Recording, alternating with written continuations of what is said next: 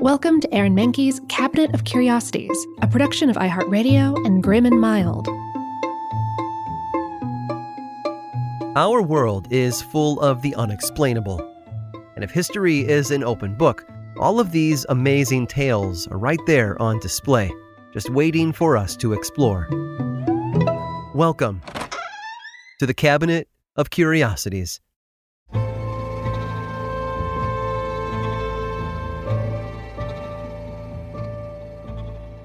A new year usually means new beginnings. It's a time for reinvention, rebirth, and resolutions. Those with aspirations to shed some weight or learn a new language might join a gym or take classes. But if you're Bernard Macfadden, you might try to completely reinvent yourself and how we celebrate the new year in the process. Bernard Macfadden was born in Mill Spring, Missouri in 1868.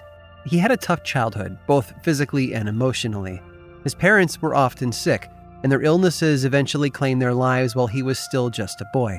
The young Macfadden himself also faced health troubles, but he was able to overcome them with the help of a farmer who took him in after the deaths of his parents.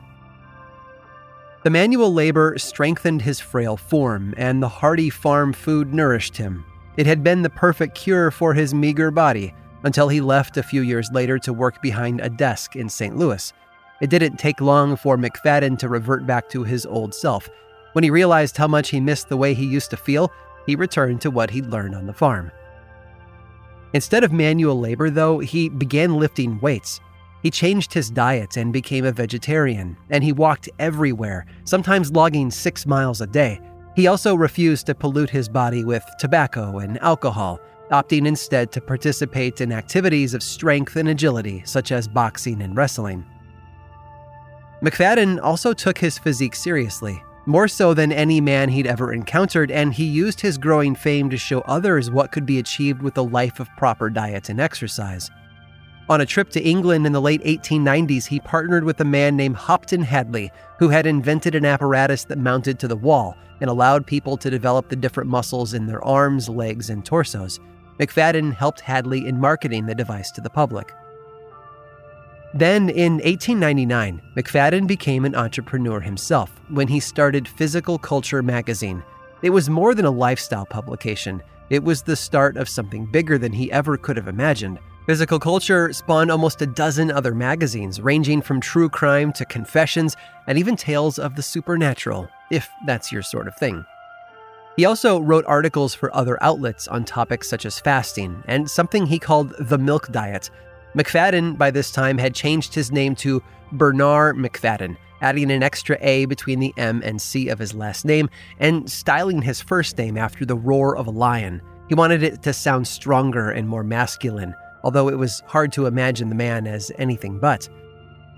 Clearly, he modeled his life on pushing himself to the limits.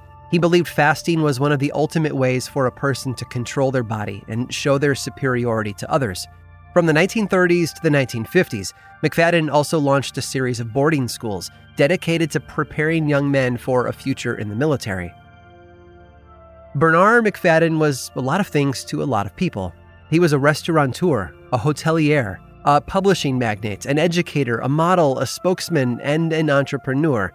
And at the age of 84, he added daredevil to that list when he jumped out of a plane and parachuted over the Seine in France. Yet of all the things he accomplished and created, only one has stood the test of time. It began on New Year's Day in 1903. Macfadden, a proponent of cold baths to boost one's energy, invited 50 men and women to join him on a Coney Island beach in New York. He first led his guests in a workout, and then he had them all jump into the ocean for a quick, cold swim. The water was cold enough to take one's breath away, but the act of jumping into the frigid waters of the Atlantic on January 1st became something of a tradition. In his search for the secrets of life, Bernard Macfadden had created the Coney Island Polar Bear Club, who continued to meet New Year's Day from that point on and swim in water that doesn't get much warmer than 35 degrees Fahrenheit. Today, the annual event draws crowds of thousands. Some are clad in nothing more than swim trunks and bikinis, while others don tuxedos and host tea parties among the shrieking revelers. They may not know the man behind it, but they probably wouldn't be surprised by his story. After all, It's more than a little curious.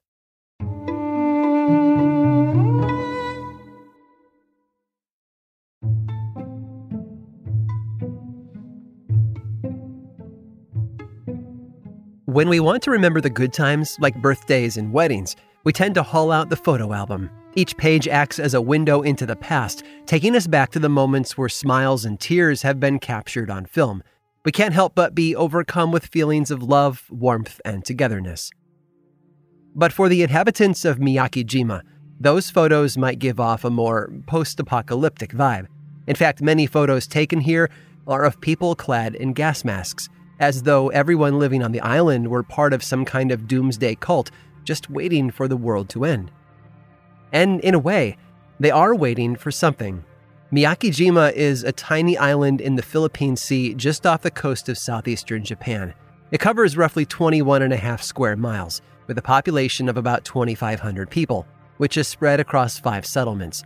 It's also home to rare and endemic fauna such as the Izu thrush. But Miyakijima is perhaps best known not for what lives on top of it, but for what is brewing down below. Those who call it home must be on constant alert thanks to Mount Oyama, the volcano in the middle of the island. Mount Oyama has erupted 6 times in the past 100 years, spilling toxic gases across the island. In 1983, the village of Ako was completely destroyed. What's left of its elementary and junior high schools can still be seen among the igneous rocks. The terrain has changed considerably over the years, with new trails blazed, literally, by flowing lava. In fact, back in June and July of the year 2000, the volcanic eruption did more than alter the landscape. It changed the lives of everyone living there. The entire island was forced to evacuate. Ash plumes and sulfur dioxide gas shot 10 miles into the air. 17,000 earthquakes shook the ground for 25 straight days, rendering Miyakijima uninhabitable. Everyone had known the eruption was coming, as scientists had been tracking thousands of tiny quakes leading up to the event.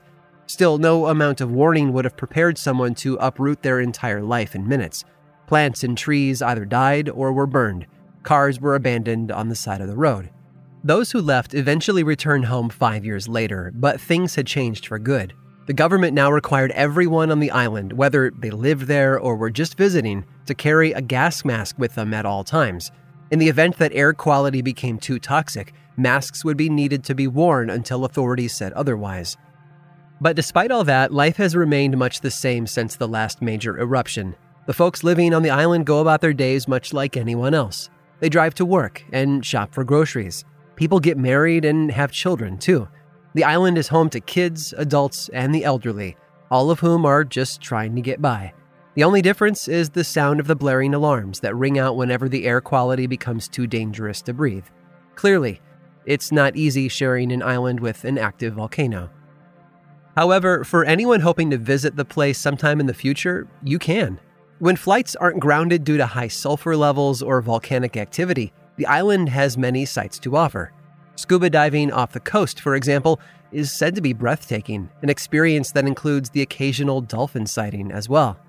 But if you'd rather explore Miyakijima on land, just be sure to bring your gas mask. And if you don't have one, you can buy one. Just swing by one of the many gift shops and pick up what might be one of the most curious souvenirs in the world.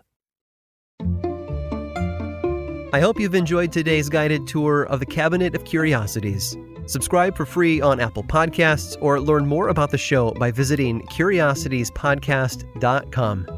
This show was created by me, Aaron Mahnke, in partnership with How Stuff Works. I make another award-winning show called Lore, which is a podcast, book series, and television show, and you can learn all about it over at theworldoflore.com. And until next time, stay curious.